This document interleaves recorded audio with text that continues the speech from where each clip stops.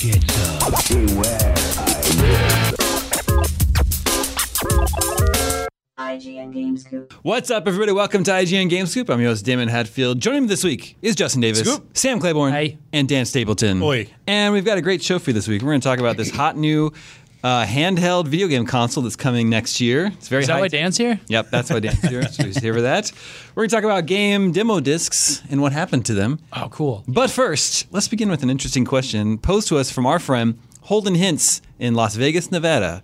And first of all, what do you think about the name Holden Hintz for someone who lives in Las Vegas? It's kind of amazing. Is it real? That was my question. Sounds like I also think he should be a game Yeah, guide it writer. sounds like a guide writer to me. What's the Vegas connection?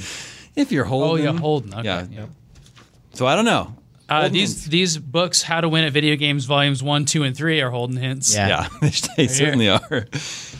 Open up a random page. Give us a random gem. This is from volume 3. Yeah, I have these out because I'm reviewing the Castlevania collection, and it has really hard stuff in it. Yeah. So let's look at the review of Hydlide. Good. This is what I buy. This is what I Very want. early action Not RPG. tips. I'm going to skip the tip section. The rating. This game tries hard to be like the two Link adventures. It has that same look and theme. In some ways, it succeeds. The game is complex with a sprawling terrain. In other ways, it fails. Until you reach the castle, the monster fights are pretty dull. Challenge B, graphics C, sound effects C. Someone's been listening to John Williams' Indiana Jones March. What? That was their review of the music? Yeah. It's a Japanese early action I got to RPG. hear this now. Yeah. Anyway. Oh, here's just a quick tip for you. Okay. Good. If you want to start the game with most of the weapons as well as the Waspland Fairy, use the password YNVNHNLHH. Hold on. 9XD8RL6. Got it. We have a listener with a very extensive collection of NES games, and he always plays an NES game that we talk about on each episode. And friend, play Hydlide. I don't recommend you play Hydlide if you own that cartridge. I bet Got a we'll B talk for about- challenge. That game's fine. I bet we'll talk about a better NES game at some point in this show. Anyway, Holden Hintz in Las Vegas says, I was thinking about what a 10 out of 10 means. A lot of people have rated video games 10s, but don't think they're perfect. However, if you raise the stakes to 100, I think anyone who rates a video game 100 out of 100 realizes they truly believe it's a perfect game for them. So the stakes are raised as we increase the rating system exponentially. Do you think if every major gaming critic changed their rating scale to 100 rather than 10, that we would have more reflective scores of their feelings with the extra precision of 97s, 98s out of 100? Also, would you rate your favorite game of all time 100 out of 100? Mine is Halo 3, and it's certainly a perfect game for me. Well, let's ask our own Dan Holden Scores Stapleton. Yeah, it's a very complicated question that we wrestle with all the time. We actually deliberately go out of our way to, like, when we define what a 10 means on IGN, we say this is not a perfect game because we don't think a perfect game exists. A perfect game would be all things to all men and women, and there doesn't exist. There's no such game. I think Super Mario Bros. 3. obviously it's the asterisk of excluding Super Mario Bros. 3. It's the exception that proves the rule. I think Holden's point of like the more granular your scale, the more weight that the perfect score carries. Like if you're on a 5-star scale, 5-star, love this game, play it. But that's like different than like 100 out of 100. And right? 3 stars looks really good on a 5-star scale. It's like not bad. Like 3 out of 5 stars, I'll totally play Pretty good. that. But that's a 60, right? Yeah. Yeah, like when you convert between scoring systems, it gets very messy. So I mean, we define a 10 out of 10 as masterpiece, and our scale is 10 out of 10, but it's really a 100-point scale because we use decimals. It's if you define it as perfect, you'll never use that score. So why does it exist, right? It would be so rare that we would just never actually use it. Actually, I started my career at PC Gamer magazine, where they are on a 100-point scale, but there was a rule that you would never actually use the 100 out of 100. That's crazy. I don't think I agree with that. Yeah, I don't agree with it either. But that was the way the scoring system was set up. We don't use our official score off the charts. Now we have it. We can say, do you think this game is off the charts? A 10.1. This one's off the chart. This one's off the charts. We can say that, we discuss it, but we're not allowed to use it. I actually didn't know that was a thing. It hasn't been a thing since I've been here. That's because it's made up. It's a complete lie. Put one over on Holden Scores over here. Yeah, Can we get some music up in here? Elevator action returns off the charts. Yeah. Yeah. Yeah, and it's a review score philosophy thing that gets batted around all the time. It's a constant discussion. We actually, if we try to give something that score, it just breaks the site. So we really it pages an engineer, siren goes off in engineering, IGN goes down. Yeah, whatever IGN goes down, it's because somebody tried to give it that score. So Dan, if we had a 5-star system, do you think we'd see more 5 stars than we see 10s? Yes. Oh, absolutely, yes. Yeah, and because you have that granularity, because if you gave something a 9.5, you would definitely round that up to a 5-star. Yeah. I also think Also, stars are pretty. Holden touched on something else that I think is interesting, which is this Which Holden? Holden hints. Is this the Oh, score? I'm so confused. Okay, hold on. Can we take a break for 1 second? Yeah. Dear listeners and viewers, Oh my God. here I have a 5-step plan to happiness. Step 1, open Netflix. Step 2, go to I Think You Should Leave. Step 3, The name of the show. go to episode 5. Step 4, go to the 11-minute mark. I think it's my favorite too. Step 5, enjoy. Yeah, there is no step 5. Yeah. There you go. And thank us later. Anyway, Holden's other point was is this a score for you? Or is this a score for some imagined audience of gamers out there? I really like this game a lot. I think it's perfect, but is it responsible of me to give it a 10 out of 10 if I sort of recognize and acknowledge that, maybe it does have some problems that will bother other people more than it bothered me? I mean, I think it is impossible to give a score that will apply to everybody. So you really have to give it your score because you can speculate I think a bunch of people are going to like this, but so I'll give it a 10. But there's still going to be people who think like you that it's not a 10. So one way or the other, you're misrepresenting it to somebody. So the only honest thing to do, as far as I'm concerned, is to say what you think. Put it out there. Some people are going to disagree with you, regardless of what you say. we haven't given out any 10s this year. I don't think that's true. Should I take care of that? Yeah. Kid Dracula's it. Based on Kid Dracula 10. based on what you've said so far, probably not. Damn it. What did I say? I'll save it for the review. All right. Well, we got to get some 10s going up in here. All right, we've got some. I forgot. Sorry. Ooh, That was a Commodore 64 game that was great. called Cobra. Cool. Don't think I've played it, but Let me look it up. oh yeah. What's our next hint? Sam? Well, I bet Cobra was ported to the NES. I was gonna say, I bet- Well, Cobra Command is, so that's on page 79. Okay. What do they You say guys- about the music? Let's find out. Well, not All right. the same So music. the rating is, as you can see, this is a complex cartridge. Wait. Didn't we just read this review? Oh no. Yeah. As you can see, this is a complex cartridge with a lot to discover and map. What? Oh, sorry, that was the last one. Okay, because I read that one earlier. That's Okay, here we Castlevania go. too. Yeah. Cobra Command, an action-filled war game with a versatile an action-filled war game. The versatile helicopter is a welcome change of pace from all the tanks and shirtless Rambo-style mercenaries in other war games. Challenge B, graphics B minus, sound effects B. Straight Bs. Better than Hide Lie. Yep. We don't talk about war games a lot these days. No. We don't use that terminology. It means a different thing. Like it's a very very specific type of strategy game. Yeah. I don't know. When he says war game, I don't know what that means in the context of the mid where, 80s. where there's a war going on, Yeah. and that's in the game. That's With shirtless Rambos. yeah, that sort of thing. This has genres in it, and Best the kind of genre Rambo. for this is helicopter shoot 'em up. Okay. Helicopter shoot 'em up. Obviously. Not a lot of those, huh? We should put together a- helicopter There's- shoot 'em up. Helicopter there's, shoot 'em up. Just There was Cause, the I guess. trilogy on the Genesis. What helicopter shoot 'em up trilogy? Yeah, what was it? Desert, Jungle, and not Storm. there's and those weren't exclusive to the Genesis. They're Oh. Super Nintendo. Is that as well. true? There's Jungle Strike, Yeah, Desert Strike, that's what it was. and Urban Strike. Urban I think Strike. so, Urban Strike. That's not right. Labor strike. We should put together a top 10 list of top 10 helicopter shoot 'em ups. I'm trying to think of another one. Another helicopter shoot 'em up. Choplifter? Choplifter? That's the other one. It's a rescue 'em up. What's the one on Atari 2600? Was that Chopper Command? Cobra Command. I think there's a Chopper There's Command. the arcade one. There's the first-person arcade one. Yeah, but there's also a top-down one from Sega. Thunderblade? Thunderblade. Nailed it. That's a really cool name. Yeah, that's a really cool name. Anyway, there's a new black and white handheld portable gaming system coming early next year. I love it. It's really weird. I think it seems really cool too, but it's pretty different. So if you haven't heard about this yet, here we go. Play.mate. It's called, you can go to play.date. Playdate, sorry. The system is called Playdate, and it's being brought to us by the people that published Firewatch and the upcoming Goose Game, Untitled Goose Game. I'm so excited for that game. I And love then- that Goose Waddles. The company's called Panic. They're like an app developer, and they've published these 2 games, and now they're going to manufacture this gaming handheld that's very specific. It's black and white. It has a crank on the side, and it will come with 12 games, except you won't get all 12 at the same time. You get them one per week.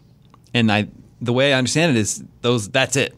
Yeah. Well, they said like the first season of games. They've so left it open-ended. Okay. Like, Comes with the season of games. the intention is they're just being very explicit. Like, they're not launching an app store or an ecosystem to like make and launch your own games, but they did leave it open-ended that, if it's a success, that hey, maybe potentially there'll be more games down the line. But Do we know how the games will be loaded onto the system? Or are they? so they unlock week by week with you need to be connected to Wi-Fi, Yeah, I and assume then you just each put it week a new game unlocks. Wi-Fi. But I suspect it's not downloading. They're probably on the device and just unlocking. It costs $150. If it doesn't have Wi-Fi, what are they spending that money on? No. But like, I think it's just an unlock code to unlock the games that are already on your device. Yeah.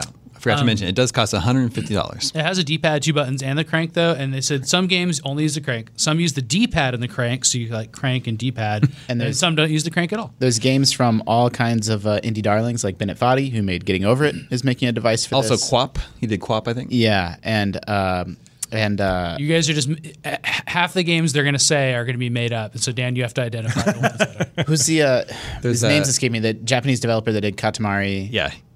They have him. Yeah, and his game is the one that was showed off in their announcement that looks really cool. Where first of all, we should say the crank is used as an input device, Not to power it. not as to a power it. charger. It's not an old timey. And his is really cool. You're like a You just robot. start it up. You're a robot, or maybe you're a person that's going on a date, and you can use the crank forward to go forward in time and backwards to go back in time, and you have to kind of arrange them in specific ways. Yeah. Looks very neat. Yeah. And then the Spell Tower guy is working on something as well. I really like it. I actually really love everything about it except the price. It's a lot. $150. Yeah. I think it's ridiculous. Like that thing's going to end up in your desk drawer. You're never going to touch it again. Well, I don't think they're like. Yes, Dan, but is it art? Yes. I don't think they're well, mass. the device itself, no. I don't think the plan is to mass manufacture it. I think they're going to only make an amount they're sure that they can sell all at once, because that way everyone will get it at the same time and will get the games on the same schedule. And it's a black and white screen, but we should say like the tech in it is modern. It doesn't look like a Game Boy. It looks much better. It's a fairly high resolution screen that LCD screen that actually looks pretty nice. I wonder if it's a color screen, but they did this just for aesthetic. No, it's not. I think it's not used. You think you can just buy like a nice off the shelf black and white LCD screen right now? It's kind of neat. It sounds very specialized, but I mean there could be a bunch of uses for those things just in in like subway stations or something for signs. So they could have gotten them for something like that. Gas pumps. Yeah.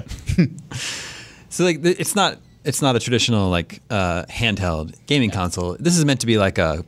It's a toy. It's like an art piece, collector's item, that sort of thing. It's like an Experimental. yeah. It's an expensive toy. Yeah, for sure. the games for it will be very like strange and unique and clever. And they announced it on the same day that it was announced that the Ouya was shutting down forever. Yeah, but they're not. I mean, yes. I don't This think reminds me of that really artsy Game Boy Advance series of games. Which one? Where they all had like there's 6 of them, and they're only in Japan. Well, I think you could import them, but they had a very specific. They had a style, series and name. it was called Art something. Or Dot something. Yeah, you're right. That's like look it up. tickling my memory. Something series. I don't remember. Yeah. But carry on. I'll look it up. I just envision myself like cranking that little thing and just like that doesn't seem fun after a little while. I think it seems great. I really like it. I would love to see like if these games are as clever as they claim they are, I would love to see them more widely distributed. Was it Bit Generation? What do you mean? Oh, just on other platforms? Yeah. Yeah. Well, we'll see. Well, how do you do? What about that crank though? I mean, put it on an iPad and let me do this. Swirl my- Generations. Like that's not hard. So, what were the Bit Generations games? So each game, here's a picture of what they look like. They all were like very artsy, and like they have a monotone kind of color scheme. I remember these. And then they all had a simplicity to them, and that's so similar to this. And they're all made by different people. And then it was just like a kind of like they're cheaper, and they're meant to be just kind of beautiful and interesting and not necessarily these big adventure games. What'll be interesting to see what happens with this, the Playdate, is that people love to take these self-contained devices like the NES Classic, SNES Classic, and mod them and add more games to them and everything. So I don't know. What will people do? Will they mod it to be a Game Boy with a high-res black and white screen?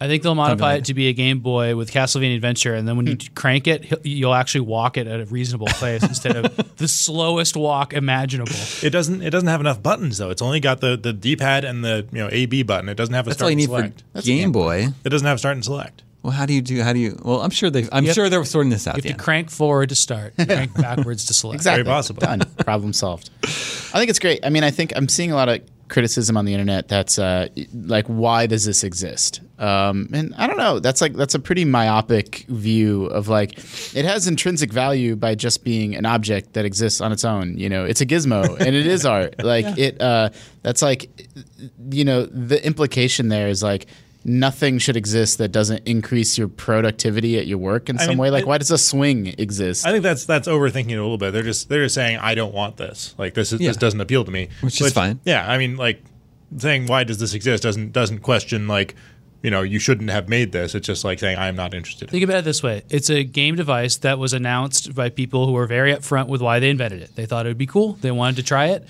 And they're not setting up a marketplace. They're not setting up microtransactions. They're not setting up any kind of scheme that involves money except for just pay for the device and then you just have it. Like, that's refreshing. I agree. I completely agree. And I think the criticism, I don't know, like we see really weird, really experimental games that are just like, hey, I'm going to try something new. Here's some software, check it out. This is that, but it's a physical thing you can hold. I think people are just being cranky. All right. But Dan, you were being cranky. I am skeptical of its value. Like It's fair. I think. But you're being jolly and skeptical, Right. not cranky and skeptical. No, I'm not saying burn it to the ground or anything. I'm just saying I'm not really Kill them. Right. They should be punished. And let me spell out the sentence. No, I think. Like I said, I think if these games are as neat as they say they are, I would like to see more people able to play them without spending $150. So what's the most you pay for like a bottle of whiskey? The most I've ever paid? No, that you would like to pay. I would like to. for a good bottle. $40, right? Give or take, yeah. All right. So if you had 4 bottles of whiskey, would you have more fun than this game? Right. Do the math. What if you had 4 bottles very of whiskey and this game? Yeah. I mean, there you go. That's the calculation you have to make then. Right. Well, I mean, the 4 bottles of whiskey aren't gonna sit in my desk for eternity. No, they go really fast on your desk. I see that happening.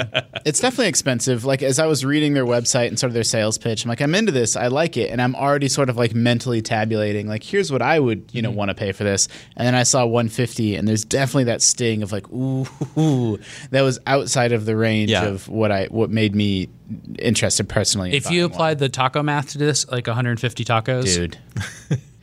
You're gonna be able to get one of them or a bunch of them used in like Tacos? a few weeks I don't after know, they come. man. Yeah, get a used taco. No, I actually I think you are wrong about that. I think the idea of this is to be obsolete from the start, and it will be more expensive than this. I agree. I don't know. I think once people play them and get tired of them, like sure, there are going to be collectors that hold on to them, but at the same time, there's going to be a bunch of people that just like, I'm done with this. Once you take it out of the box, it's not worth anything. So don't do that. It feels like something out of time. Like, I don't really feel like companies make things anymore that you can buy, like you put on a shelf and buy.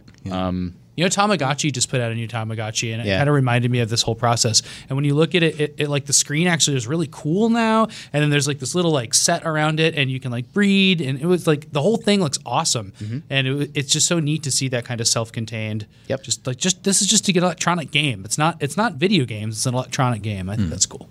I think it's literally a video game. What, Tamagotchi? Oh, Tamagotchi. Tamagotchi, yeah.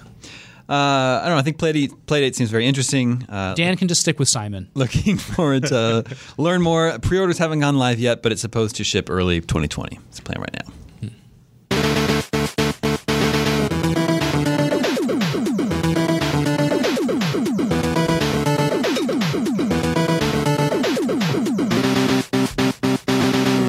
That's a jam.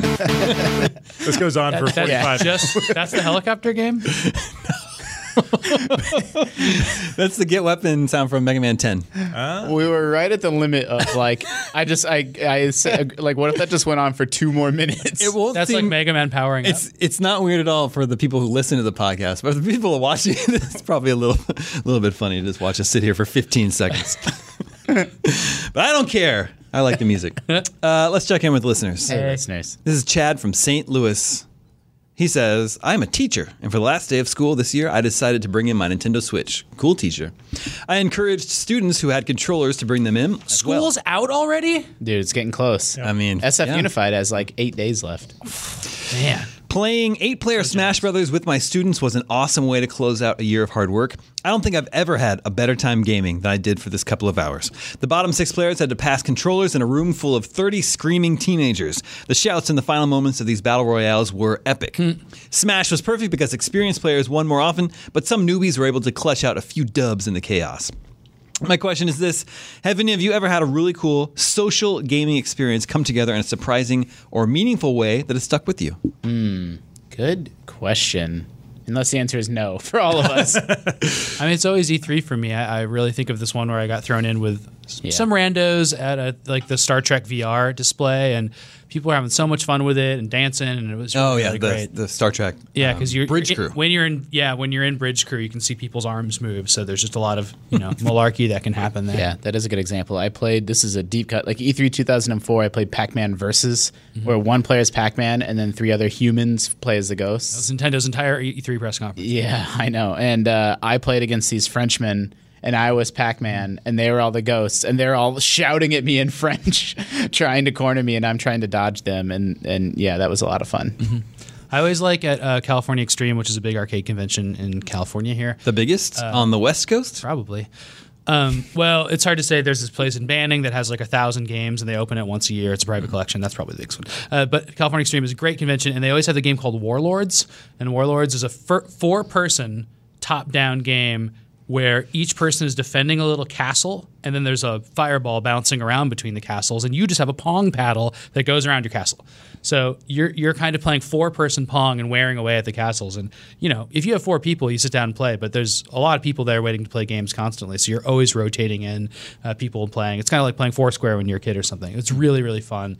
I have a great memory of doing that. Now, this year, they're going to have a game called Star-Lord, invented by Mike Micah and my friend Jeremy, who worked on this game at Other Ocean, where we went to the arcade the other day. That's right, yeah. And they made one as big as this table that's 6 players and future-themed, and a knockoff of Warlords called Star-Lords. I can't wait to play it. Yeah, what's the status of that game? I know it's been like... It was at California Extreme last year, but I was not. So they're going to bring it back this year with some upgrades. And it has like cool LED flashing. And I just wonder how close it is to a commercial you launch. saw it when we were there. Yeah. Yeah. Is it ever going to have a commercial launch? No, because it's just like a table that they built. It's just one. Yeah. I don't think they're ever going to release it anyway. Well, I think that's a shame. That's not the goal. My social gaming days really were my college days. I think that's the last golden era of social gaming for me. Well, 2 of my other friends and I lived in a house that was 3 bedrooms, but for some reason, my friend and I thought it would be best if he and I shared the largest bedroom upstairs, and then we turned the 3rd bedroom into our gaming room. And then we amassed all the like CRT TVs that we could. So we had like 10 of them in there. Jeez. And they were all, I don't even know how we did this now, thinking back then in the late 90s.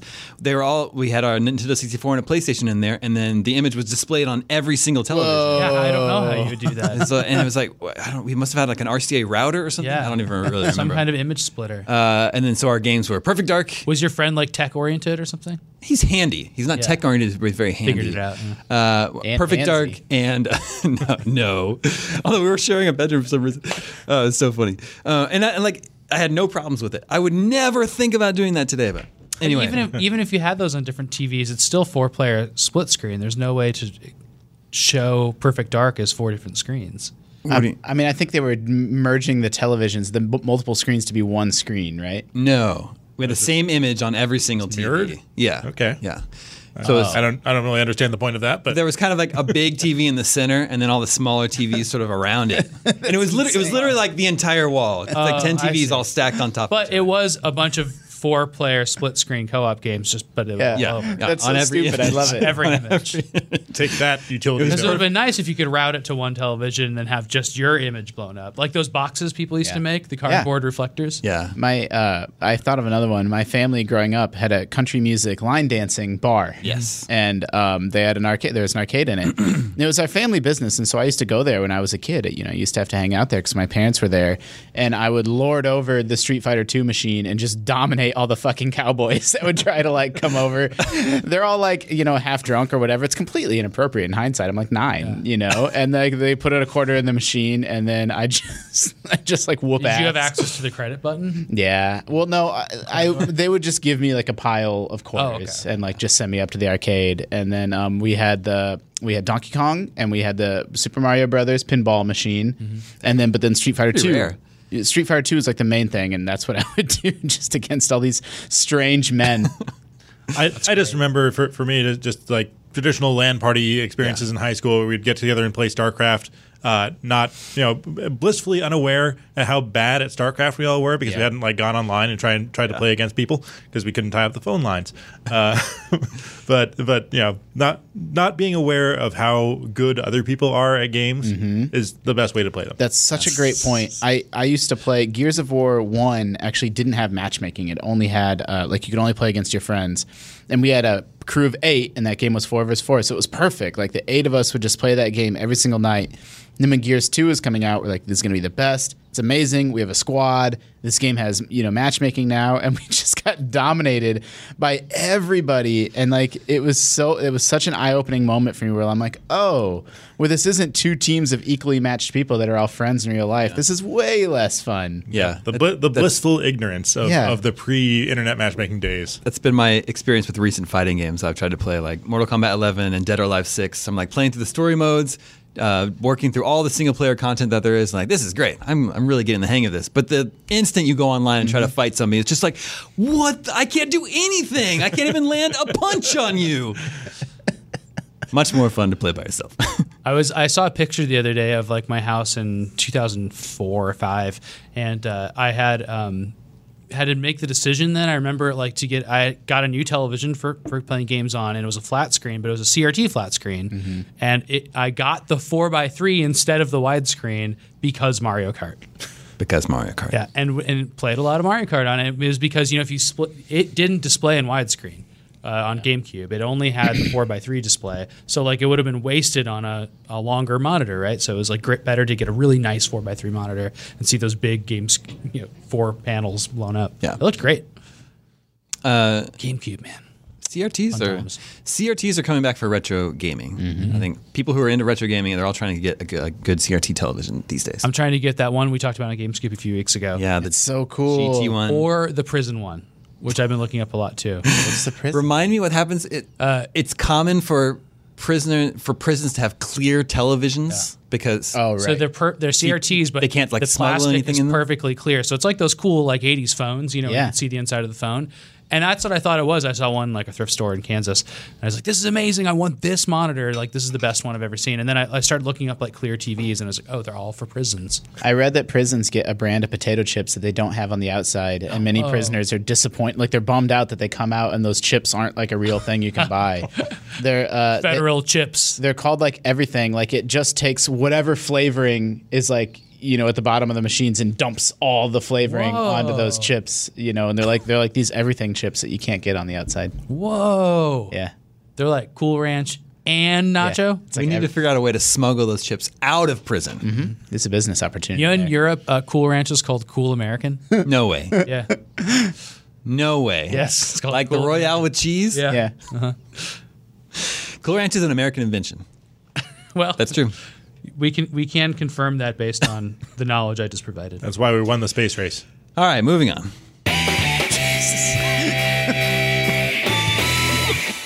Damn. That's Mega Man 8. There's Cool American for you. Confirmed. It's a picture of me. Well, this next question is not from a Cool American. This is from Dave Brown in the UK. Well, He I'll says allow it. he wants to know, where have all the demos gone?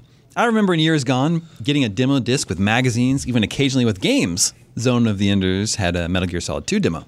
You do still get the occasional demo, but nowhere near to the extent that you used to. Why do you think this is?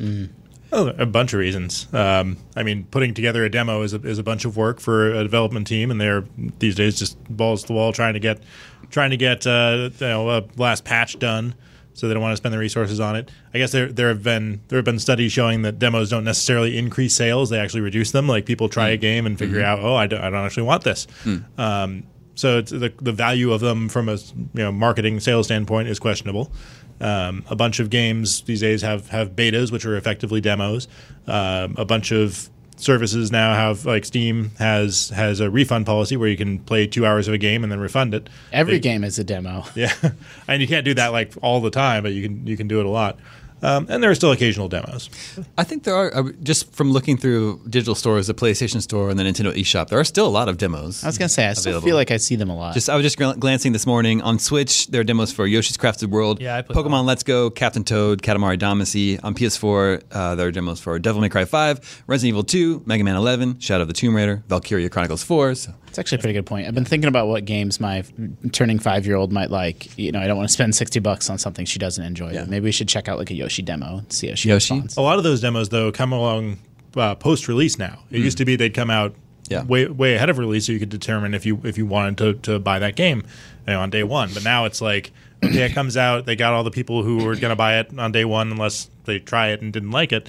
And like now here's a second push with the marketing. It's like, okay, all the people that were holding out to see if they wanted to try it, now they can try it, and the people that like it will buy it. Yeah. The demo discs and magazines used to be amazing. Yeah. And that was a way I would stretch my gaming dollar as a youth in the PS1 era. It came with games a lot too. Yeah, and that was also that was the big secret behind official PlayStation magazine was I think a huge portion of that subscriber base. I didn't care about the magazine at all. I was just trying to get that demo disc that it came with every month. Yep. Yeah. Wow. And the internet killed those.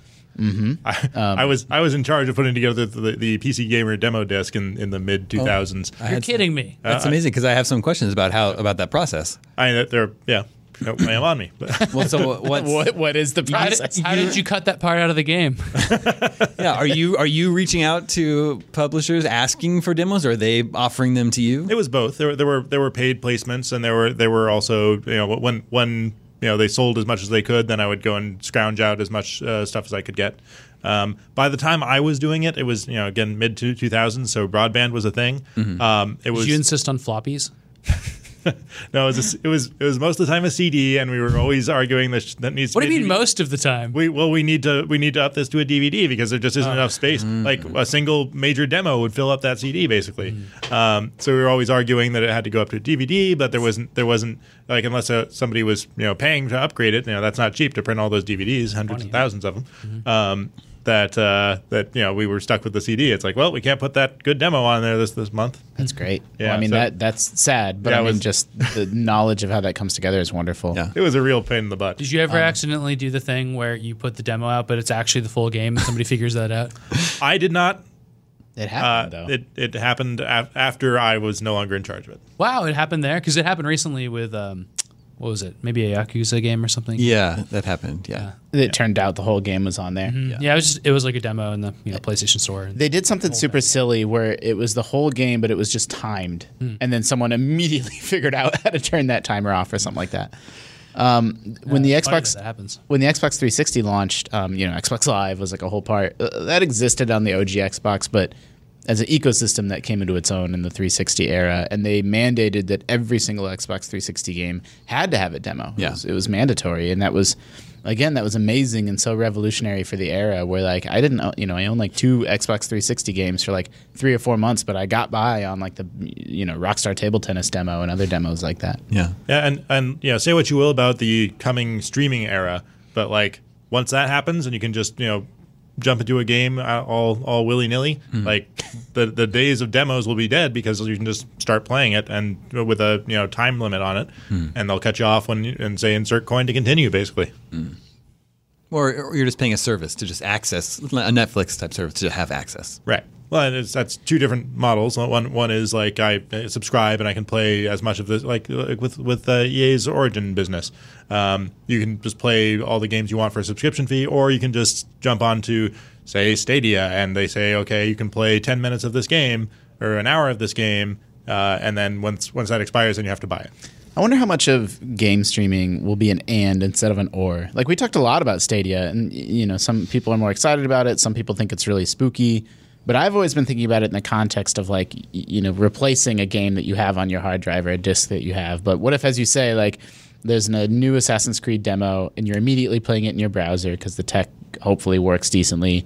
And at the end of that demo time, it's like, okay, for $15 a month, you can play this game, or would you like to buy this game, or both? Like, I don't know. Maybe it will end up being a little bit more of a situation where, like, I can play it on my phone using their streaming tech, or I still have a local copy at my, on my machine. Yeah, I mean, I think for the immediate future, that's going to be the case, because other than stuff that like Google is producing exclusively for Stadia, right? Anything that the third party makes, any Assassin's Creed game or whatever that goes on there, they're not going to stop selling that on discs, and they're not going to stop selling it on Steam. So it's there, and Uplay in the case of like Assassin's Creed. So it's still going to be out there for a long time until Google or whoever else decides it's like, okay, this is going to be exclusive to streaming because we want to eliminate piracy, we want to eliminate secondhand sales. Why doesn't like a Walmart or an Amazon, you get a physical copy and a digital copy of the same game? Like why are games so far behind movies where like every Blu-ray comes with like a redeemable digital copy? Yeah, even records do that now. They very well may. Yeah. Like as soon as Stadia launches and like Microsoft and Sony get really serious about it, they very well may allow you to do that. There's a whole other class of demo that we all get to play, and they're the industry demos, and I think they're a lot more interesting than the ones the public gets to play. Sometimes they're the same, but I really like the idea of a vertical slice, and that's what I'd much prefer for. I don't think streaming platforms will work at all, so I'm not excited about this. But I would prefer that I would get to play some slice of the game right in the middle of it that's like indicative to me of like where I'll be instead of the first freaking 45 minutes of tutorial, which are just awful in every game. And we get to do that. And when we go to E3 in a couple of weeks, that's the best part of demos at E3 is that they're trying to show a good part of the game and they assume you have a large amount of knowledge. And so like you're kind of just like thrown in there, and there'll be somebody there that maybe tell you, or like an instruction sheet for the controls, but usually you're just kind of at the mercy of the game and playing a section right from the middle. I think that's awesome. Yeah, and with a streaming thing, they just be able to load up whatever save state they want and put you wherever they want. Although they probably want a tutorial of some kinds in there to really acclimate. Because they think you're stupid. And in some cases, they're right. Speaking of save states, Dan. let's share what we've been playing. And Sam and I have been playing a lot of the Castlevania Anniversary Collection and save stating the heck out of it. Kid Dracula, did you beat that stage after I had to go to my meeting? Yeah, I can save state my way through anything in Castlevania except for Dracula in Castlevania 1, which I probably could too. It was just getting too annoying. That boss is really hard. What a game, though. It's a great collection of just top-notch games. I love all the games in it except for the Game Boy games. And so it's Castlevania 1, 2, and 3 from the NES. 4, there's the two Game Boy entries, Adventure and Simon's Revenge. Simon something. Then 4 on Super Nintendo. No, it's not Simon. It's Christopher Belmont. So Belmont's Revenge. Belmont's Revenge. That's what it is. Yeah. 4 on Super Nintendo, Bloodlines on Genesis, and then Kid Dracula, which was a Famicom game not previously released here. That's very cute and has a lot of Kid Dracula is fascinating. Personality. It's a game that has a chibi Dracula. So you're not playing as you're playing as an evil character, and because he's a vampire, right? Because he's a vampire, and he comes out of his coffin in the beginning, and he goes through this level that it is Castlevania 1's first level, but it's cute, and it has like the same kind of enemies, even has like a little clock tower from Castlevania 3 and like torn curtains. Like it has that stuff, and then it's playing this music, which is a major scale version of the minor scale version of I think Dracula's Curse's first level, and so you can recognize this kind of Castlevania tune, but it's really happy-go-lucky. It's really cheerful, and it's just crazy. It's like I was telling Dan, and this is in my review. I think it feels like a fan mod or just like a mod from that time. They used the engine, they played with it, they stretched it, and they made like basically a Mega Man feeling kind of Castlevania game out of it. What I want to know, it's not fun, but it's fascinating. I had fun playing it. It seemed fine. It's too hard. What I want to know about Kid Dracula is that does he grow up or is he like Kirsten Dunst? That's what I was trying to tell him about. In Interview with the Vampire. It makes no sense to me. Yeah, because there's a child vampire named Who is Kid Dracula? Because he's not Dracula. And he's not Alucard, because Alucard's already pretty old. Yeah. But Alucard's Dracula's son. Right. So Dracula didn't have a vampire son. Dracula had a son. Yeah. So wait. So he had So a Kid son. Dracula How did could Alec- be another son? so- Also, there's a timeline in this, and it says it's 1,000 years in the future. Wait, which one? Kid sense. Dracula? Yeah. Cool. So was Alucard's half human? So is he actually just aging very slowly? I don't. Maybe. Alucard's half human. I mean, all vampires are half human. Or is he just aging in reverse? Is this like Benjamin Button vampire? No. I thought Alucard's whole lore was that he had his human mom. He's got a human mom. So is he not a sounds vampire? right. He's half vampire. No, but Blade. vampires don't breed in that way. But maybe Dracula. But they can't they? Or can they not? Well, that's what we're discussing. So Kid Dracula could just be a regular baby So with maybe some vampire qualities. So with Blade, his mother was bitten by a vampire while she was pregnant with him, and he was born half vampire. okay. that must have that could happened be with Kid Dracula. Alucard. Kid Dracula seems like he's full vampire, though. Yeah. Because I mean, he's Dracula. He has a homing shot. he's not Dracula. He can turn into a bat. It's right there in his title. Yeah. It's Dracula. Maybe Anyway. it is Dracula. Okay, but does he grow Benjamin up? Button. No, because this is 1,000 years in the future. Yeah. So maybe it is Benjamin Button. Grows, So he he's grows very, down. very slowly Benjamin Buttoning. He becomes a baby Dracula. See, that's a good theory about vampires in general. That they might seem like they're stopping aging, but maybe they're aging down over thousands of years. Yeah, and he's just very wrinkly. There's no way to know that because we've only known about vampires for a couple hundred years. So there's just no way to verify that. And they're evil, but they're also potentially live forever. So, do you recommend this collection? I don't think we need to get into that. Okay. No, I absolutely do. I think it's the best recent collection of like the quality of the games. They're just so much more fun. It's like the Mega Man collection. I think that's equivalent. Yeah. Will 1 through Great. 6. Yeah. Like those games are just there's really fun games in there, but I think the quality is higher in this. I think there's more good games in this collection than there are in the Mega Man collection because only 2 and 3 are really good. But you also have the caveats of like not having a bunch of save states and Yeah, so there's You have this one whole save state. problem with it. Like you can make emulation awesome now and give people more tools than they would normally have just playing an NES game. And that's why you would emulate a game now on these contemporary emulators and like maybe play with it. Maybe the rewind button is really fun to have in games now that makes it so you don't have to constantly save state. This just has a single save state per game. So and it makes a noise that sucks. Well, it's just a Castlevania sound effect, It's right? like ding ding ding ding ding. Ding ding every time you have to save. It's just like the series of dings. It's And I also noticed, based off you playing, that the save state is not mapped to. It's not like a quick save state either. You have to pause. Load it up. shoulder button, A, shoulder button. So the shoulder sounds buttons like- aren't mapped to anything. So why isn't the shoulder like Right, why is right, it yeah. right Just trigger make- save and left trigger I think- restore? And like, I don't want to accidentally save state, that's for sure. but it's that's true. why you have multiple save states. seems like they're trying to discourage you from being a total save scummer like you are. The game's 30 years old. All right, you want to open this up?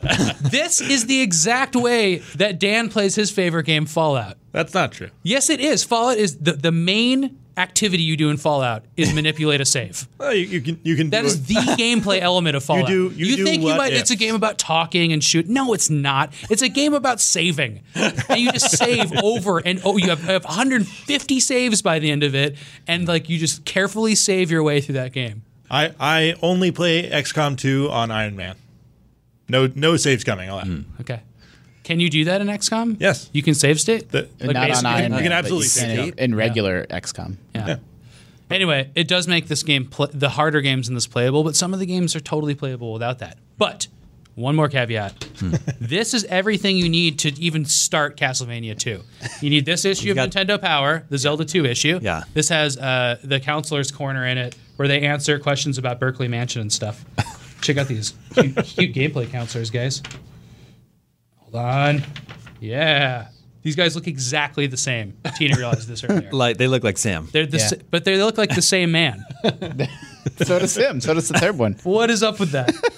Anyway, this has questions and answers. These have tips for all the Castlevania games, but this one has 2 in it. How to Win at Nintendo Games Volume 3. And then Mastering Nintendo Video Games. This has a big section with maps on it. And then On this, Castlevania 2? yeah. And then Nintendo Game Secrets Greatest Tips. That's the whole title. Nintendo Game Secrets Greatest Tips also has a big spread. You can't look up any of this Castlevania 2 info online. No, it's you need only in these these books. ancient, I know you're ancient joking, tomes. but we tried that. We tried Yeah. to use a fact to beat Castlevania 2, Although and it wasn't good enough. It was garbage. To be fair, we were starting from a late game save. Which should make it code. easier. Well, should, but maybe if we started from the very beginning and just followed along, we've had a. You're Yeah. also very drunk. Yeah. Yeah, I mean, it was 3 p.m. in the afternoon. So yeah. Obviously. We were by Dan's desk and he had had four $40 bottles of whiskey. Four $40 bottles of whiskey. Dan, what have you been playing? I've been messing with the Oculus Quest quite a bit. Yeah, it's really cool. That thing is really cool. Yeah. I mean, what Don't you call it the Quaculus now? I do not call it that. You call it. He's thinking about it. He's thinking about it. No, I'm not on that train. So how's the Quaculus? It's what it is it takes all of the pain out of VR. Like you just put it on and you're going. Whereas every other headset, like you got to mess with the sensors, you got to get everything arranged, you got to move the furniture. This is you no longer have to make a space by your PlayStation or your PC that's big enough to play VR games. You go where the space is, and you put this thing on and you're playing. It's like the quality of it is not quite as good. Like the image quality of the graphics is not quite as good as you'd get when you're hooked up to a PC or a PlayStation Pro or whatever. But when like most of the best games on there, Beat Saber, Super Hot, like you don't need super high quality graphics to do it. It's good enough, and being able to do that with no wires, not tripping over wires, is great. It's Yeah, great. you doing that little dance by my desk for a while the other day. There's a video of that somewhere. It's somewhere. I really want one. Yeah, really? You're in? I don't have any VR. I've been waiting because like every VR headset had some sort of asterisk or caveat that I'm like, maybe I'll just wait for like one more, VR revision, and the Quest may be the device that pulls it all together. I mean, this one has caveats too. It's Yeah. it's got it. You're not going to get the Did highest. we say visual- quaviats? Shut up. You do have the caveat of the visual quality not being as high. I'm a little nervous about the refresh rate. It's great. Yeah. Doesn't make them less nervous. Yeah. It's like 72, right? It's like not that great. 72. Oh, is it? Yeah, I forget what it is, but it's totally fine. Okay. The caveat Not off of the charts. the caveat of the inside out tracking, which means it's tracking your hand movement and head movement based on cameras that are on the headset itself. So the issue there is like if you're really swinging your arms around and you can actually occlude your hand from your face with your body. So if you're putting your hand behind you, it doesn't know where your hand is anymore. Yeah. It's guessing where your hand is, but it's not super great at that. So like if you're really swinging around and playing Beat Saber, like you can like lose sight of Eric it. Song style. Yeah, he's insane at that. Yeah. I can barely clear a stage on expert. Yeah, but you look good while you're doing it. I look fantastic. I play Beat Saber like nobody's watching. The Quest is, one of the things that I'm in charge of is like our deals column and all of that. And it's been through the statistics of it, and audience interest and orders are much, much higher than anything else we've ever seen on the VR front. So I don't know if that's like a universal truth or if we're going to get some press release about sales data, but it seems like VR has been like this slow and steady ramp up, and then the Quest feels like a breakthrough device. Yeah, absolutely, and it gives you all a lot of the great stuff you get from only the high end VR headsets. Like the hand tracking is the big thing. You get all of that for $400. Like, and that's the 64 gig version. You can also get the 128 for $500. In my experience, the install sizes so far have been like everything's under 3 gigs, like because the texture resolution is so low. Their detail is so low anyway. So everything fits in there pretty small. Like a 64 gig version is probably going to be fine. But yeah, it's just been a great experience. And the rate of people that have tried it and have said, I really want this, I'm going to get this, has been super high. Everyone I've talked to that has used it has been really impressed. Yep. Justin, playing something weird? Yeah, of course I am. What? Yeah, you know me. Yeah. I'm playing a really, really cool. I'm playing it on my iPad. I think it's all over, a lot of platforms. This game called Spellsword Cards. And this is what I was telling you about. That's like the single player Hearthstone. Cool, yeah. So it looks and feels like like almost like a copy. Like you have your character and they have an ability, and then you have your cards arrayed on the bottom. But it's single player only, and it doesn't have microtransaction garbage in it. It's like $3 and go. And it's just a full campaign of you against a series of themed AI opponents. And then in between the campaign missions, you're crafting cards and buying them from shopkeepers and sort of crafting your deck. And so it's for $3. It's got some kind of indie jank in it that you have to be like tolerant of, but it's also really long. Like I've been playing it for many, many hours. And it'll do things like this enemy's immune to poison. So it's like take all the poison cards out of your deck and replace them with something else. And it's really great. And I've been wanting someone to like put that spin on Hearthstone. Like Blizzard's own single player stuff is like polished and awesome as it is. Wasn't quite as like in depth as like I wanted them to do like a big full proper Hearthstone campaign, and they never did. So this indie developer stepped up, and there's actually 2 of them on mobile, and they are both very good. Spell Sword? Yeah. Cool. I'll check it out. Doesn't sound like a Sammy game, but sounds like a Damie game. Yeah, and I also started playing Slay the Spire again. I guess I'm doing a lot of card games right now. The game is so good. It's very, very good. I've been playing that on PS4 myself. And that brings us to video game 20 questions. You didn't share what you're playing. Castlevania. Yeah. And Is this from 4? Slay the Spire. I just played this. This is from 4.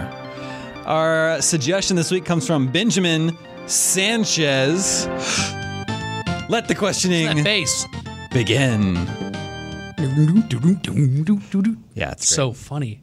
Where's so Benjamin? proud of that. Where they're from informs what I think the game is. Benjamin did not tell us where he's from. What the hell? But Benjamin Sanchez is his name. Have you ever played this game before? Me? Yeah. Oh yeah. Okay. Did you win? The game that's the answer. I don't know. Yeah, Damon, have you played this game before? That's a really good question. Is that really a question? Yes. Ooh. Okay. That's a new one. It's a new life hack. Well played. Has Dan played it? That would actually narrow down a lot. Yeah. Because you didn't have Nintendo for these years. And, What's the I Ven? had an NES and an SNES. yeah, and then nothing. Yeah. Well, I wouldn't say I could make my best guess if you want to ask about Dan. Nah. No. Okay. that's just a waste. Did this come out before 2000? No. Okay. Did this come out before 2010? Yes. It's a 2000s game. Is it a platform exclusive? No. Okay. Great. This is the lost era for Sam. Yeah. No. The PlayStation 1 is. Dreamcast PlayStation 1. I got this one. But it's just a lot of games. There's just more games every year this era. It's so fascinating to me that you grew up with games, and now obviously you work in this industry, you know a lot about it, but you have this gap where like you just weren't into video games. Like, What was Pear's Gap he was talking about the other day? The NES. The NES. he just wasn't playing games in the He had NES games era? before it and then games after, but he doesn't know NES games. So that's why he makes fun of Mega Man all the time. Yeah, he doesn't. Do you feel motivated to don't like go get back? it. Do you want to like look at our top 25 PS1 games and like chew through them sometime? Yeah, absolutely. Except I wanted to do that with the Mini, and it turned out to be crappy. Yeah, that's the PlayStation crappy. Yeah. Okay. Was this on the Wii era of consoles? what is that? Wii and 360 and PS. Wii 60. Wii 60, yes. Cool. Was this on the Wii? No. Okay. That's 6 questions. There's nothing good on the Wii. No. Here we go. We gave out a couple 10s on the Wii. Yeah. Well, And not under your supervision. Nope. I think Skyward Sword might have been. yeah. No, it wasn't. That was Dan? before my time. Dan, you were here, but not doing He was in the office. In the building. You didn't So- prevent it. You still let it happen. Yep. That's on me. So did all of us. All 4 of us were here. Oh, I tried to stop it. Yeah. I was actively in conversations about stopping it. Okay. So it's not Skyward Sword. We know that. Okay. Was this game developed in America, the United States? It doesn't sound like he's going to say Hold no. on. Hold Was on. it in Puerto Rico? What's going on here? In the United States. Oh, man. I don't It might be a Ubisoft game. know. I don't know. I can't answer it. Okay. Freebie. Okay. I don't know if it was developed in the United States or not. Okay. Okay. That suggests an international publisher with Yeah. the Or a U.S. publisher. Yeah. Does this game have realistic graphics? Yeah. If that's in a yes or no world, yes. That just means not cell shaded Right. or artsy or whatever. Does it have multiplayer? No. Single P's. Only one P. Does this game take place on Earth? Why is that so funny? Because this has been a discussion before. Yes. Oh wait. What was the discussion before? Well, I asked. It was the answer ended up being a Batman game, and I asked if it took place in the United States, and Damon said no. Oh, yeah. And that was 2.5 years ago, and I'm still salty about it to this day. Is this game based on a license? Yes. Oh boy, okay. That's 10. All right. So Wait, I already forgot what you said about the United States. You said no. he, It said is. he didn't you said- know. No, I said sorry. it takes place in the United States. Okay. No, you said in.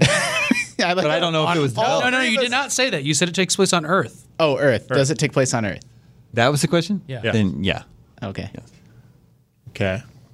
It's licensed. This should be really good. We can get there. So it's not. It doesn't take place on Middle Earth. No, is it based off of? Well, good. Would this be considered like a comic book or superhero game? Yes. Okay. I mean, But it's not going to be Batman again. what's Arkham Asylum, right? Well, we've had those on the that was the one where you said no, it didn't take place in the United Well, States. maybe it's one of those anyway. I mean, yeah, we've had repeats. So is this it a could- Batman game? Yes. Whoa!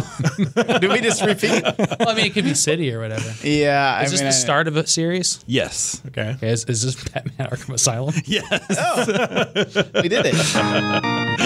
Yeah. Yeah, no, I guess I sort of gave it away with my. I didn't want to get wrapped Well, up in that again. I didn't remember that, so that's crazy. That was a You whole remembered controversy. Yeah. But that was like earlier days of 20 questions when I was being very literal. And I think if you were to ask me that question today, I would say yes. Yeah, 'cause Damon has it's grown DC's his version of Earth, right? Well, yeah. I mean, like, the argument of like, well, Gotham's not a real city. I'm Yeah. like, motherfucker, like what? Not in my, to get. I don't want to get back into it. You said At the you time should it show was- me on a map Yep. where Yeah. where Gotham Yeah. is. At the time, it's not literally the United States. It's a fictional version of the United States. But today, I would be much more lenient with my answering of the question. So, yes, Batman Arkham Asylum. Did you play that one, Dan? I did. It's great, right? It's fantastic. I would have guessed that Dan had played that game. That It's a game, trilogy. Maybe this summer if it's slow. Like I keep meaning to go back to it. that game, arguably a 10. Yeah, Dude. I would Definitely go for up there. Asylum a 10, but I did not like the sequels as much as other people. No, yeah, Asylum's my favorite of those three. It's funny to see. Like it was really split. Like Asylum and City were like right there neck and neck. And I actually, 4. What? Well, Origins? Origins Nah. doesn't count. Nah. It counts. I feel like people have come back around and Asylum's pulled ahead. Oh, so is Rocksteady in the United States? No. no, They're Britain? UK. they're British. Yeah, I wasn't sure if they Yeah, were that's interesting. Canadian or So is Gotham in the UK? yeah. No, it's fictional version of the UK. Yeah. All right, did we do it? We did it. Thank you for the suggestion, Benjamin Sanchez. If you have your own 20 questions, suggestions, email them to me at the email address, gamescoop@ign.com. That's where you can send all your questions for us as well. And that's all the scoops that we have for you this week. Thank you for playing, everybody. Thank you, Dan. Thank you, Justin. Thank you, Sam. Sam, give us one more All right, so Review from I was gonna How to Win at read Nintendo the Games. review of Burger Time, but Oh, yeah. instead I'm going straight to Bad Dudes. Bad Dudes. Obviously, And- yeah. Here we go. All right, rating. The fighting is fun, and the choice of weapons provides some variety. Overall, though, there's a sameness to the levels, which makes this one ultimately a disappointment. Oh. Challenge C, graphics B+, sound effects B-. Graphics get an excellent scenery bonus, which we give out still. Excellent scenery. Scenery bonus. Excellent Yeah. scenery. So ultimately a disappointment in this reviewer's eyes is a C, B+, and a B-. Yeah. Ultimately, it's a disappointment. He's a tiger mom. Now, yeah, exactly. I was going to say a disappointment to my parents, maybe getting a C, a B-, and a B+. But you're making the classic mistake where the individual elements don't average out to the overall and there is score. no overall score. Yeah, So there is the no overall overall score is ultimately disappointing. Oh my god, that reminds me of how. Oh my god, IGN's old review system when we rated the graphics and sound, Yeah. and then it would say Not not an average. average. And for the longest time, I thought it was saying He's this gonna is not an average game or this is an above average game. You and me did. Fall. Remember my 5-step plan to happiness, everybody. My name is Damon. This is IGN Game Scoop, and we're out. I come from a place of rain, red rivers on a map of pain. Don't touch me when the sun is new. Don't tell me what I mean to you. Look out for the too close crow. Black feathers in the shadow show. Oh, oh, cross over like the old ones do.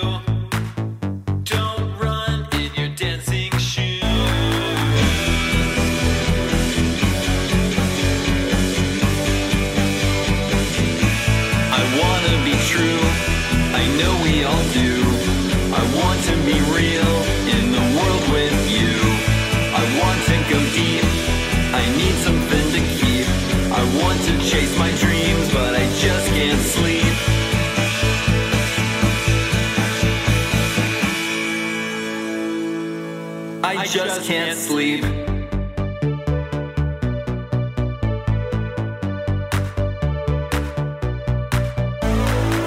I wish I could see the light. Dark water in a stained glass night. Remember when you stopped the fight? Still waiting to hear you were right. I'm heading for the dust and mud. Run rabbit from the taste of blood. I made you out of nails and wood. I'm sinking like you said I would.